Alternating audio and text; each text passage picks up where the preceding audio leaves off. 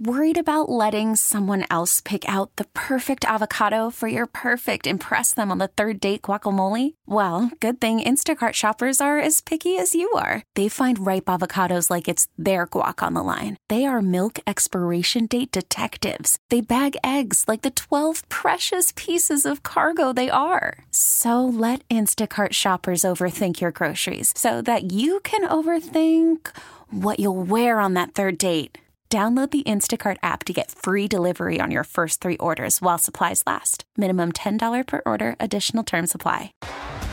T-Mobile has invested billions to light up America's largest 5G network, from big cities to small towns, including right here in yours.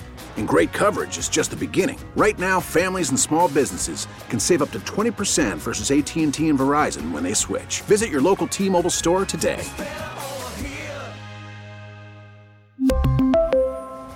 Plan savings with 3 lines of T-Mobile Essentials versus comparable available plans. Plan features and taxes and fees may vary.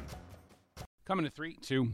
We are joined by Mark Jones from Rice University to talk about a couple of different issues here. First off, Mark, let's talk about the special session that continues in Austin. The governor has added some more parts to it. What did he add? And I hear there's a compromise that might let the STAAR test disappear.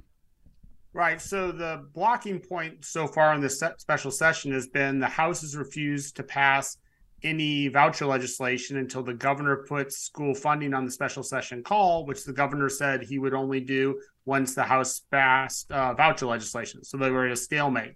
Now it appears that that stalemate is broken and that there's a deal between the House and the Senate, whereby the House will pass, or at least agree to consider, voucher legislation that's more robust than what we were considering earlier in terms of its universal and applies to most, if not all, parents and children. In exchange for that, I assume in the details, we're going to see a very substantial increase in public education funding. Is the school voucher program something that most Texas families want? Have they weighed in on this? Well, we actually released a survey today, a University of Houston Hobby School, Texas Southern University survey that shows that about half of Texans want vouchers, about a quarter of Texans don't want vouchers, and about a quarter of Texans neither want nor don't want vouchers. So it's about 2 to 1, a little less than 2 to 1, or twice as many Texans want vouchers as don't want vouchers. So there is support for them, but it's especially strong among African Americans and African American Democrats and white Republicans. And vouchers tend to be the least popular with white Democrats. So when we think about sort of the different groups, Black Democrats and white Republicans, Latino Republicans, pretty much all Republicans support vouchers. White Democrats are the group that tends to oppose them the strongest. For those people that might not understand how this program works, how would a school voucher program work, and what does that mean for a child's education? Well, the way at least it's presented, and we'll have to actually see the legislation because right now it's just the overall proposal, is that every family would be eligible to have for approximately $10,000 per child that they could use to send their child to a private school, a religious school, to homeschool, but always with the cost having to be justified. That is, if they were homeschooling, they could use it for homeschooling costs or tutors or extracurricular activities, but they would have to do it within a certain set of parameters. They couldn't say, go and do a trip to Disney World and call that their education. Yeah, not exactly a field trip that you want to be able to have to justify. $10,000 for a private school, it doesn't sound like a lot. What do private schools cost these days? Well, I think it really depends on what we're talking about. Yes, if we're talking about the elite schools like Hockaday, yeah, that's a drop in the bucket there. But there are a host of other private schools for which $10,000 gets you pretty close.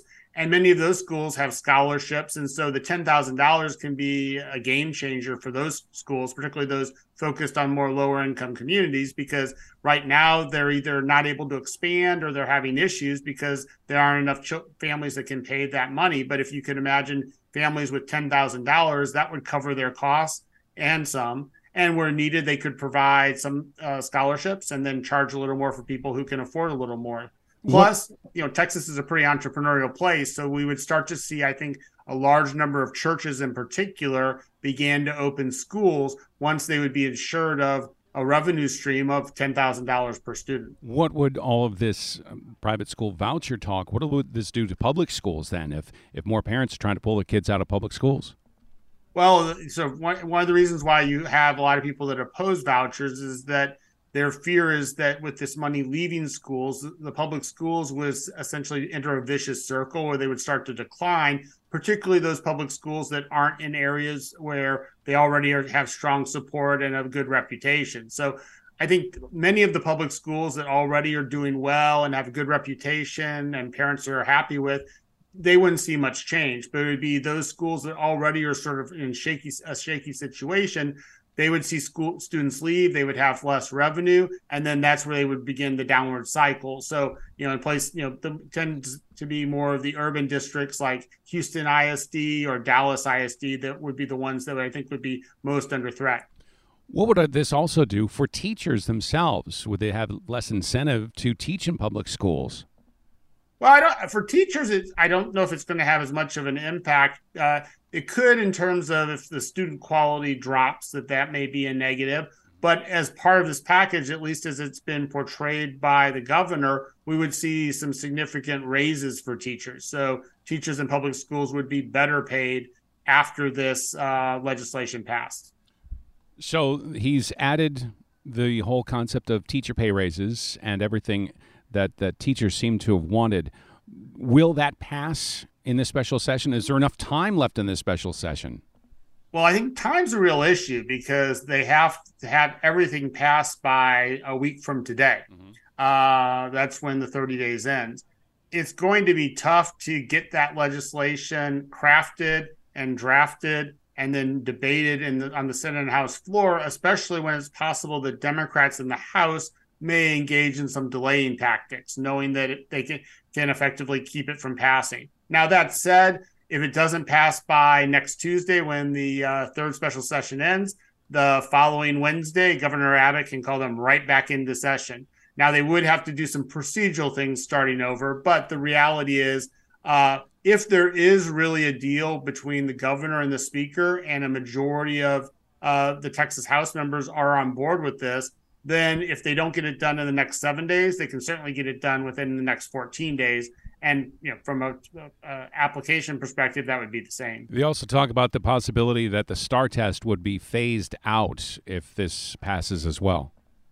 Right, and so I think that's too. There's been a lot of opposition to the STAAR Test, both from Democrats and Republicans, and there would also be, I think, there would be reticence among many private schools to have to engage in state-mandated testing. So one way to avoid having a double standard for private schools and public schools is to simply eliminate the STAAR Test, or at least significantly reduce their usage overall.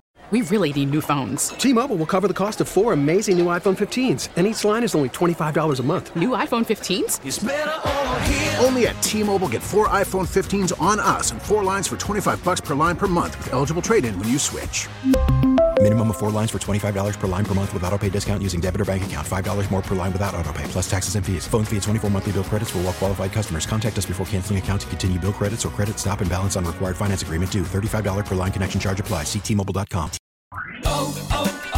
O'Reilly. Protect your vehicle's engine with a full synthetic oil change and save with Mobile One at O'Reilly Auto Parts. Purchase 5 quarts of Mobile One full synthetic motor oil and receive a $10 O'Reilly gift card after rebate. See store for details. With your Mobile One purchase, you'll also receive 2 times points during O Rewards Bonus Points Month at O'Reilly Auto Parts. O'Reilly Auto Parts. Hey, Rob Bradford here. I have set out on a mission with my good friends at FanDuel to prove what I have known for some time. Baseball isn't boring.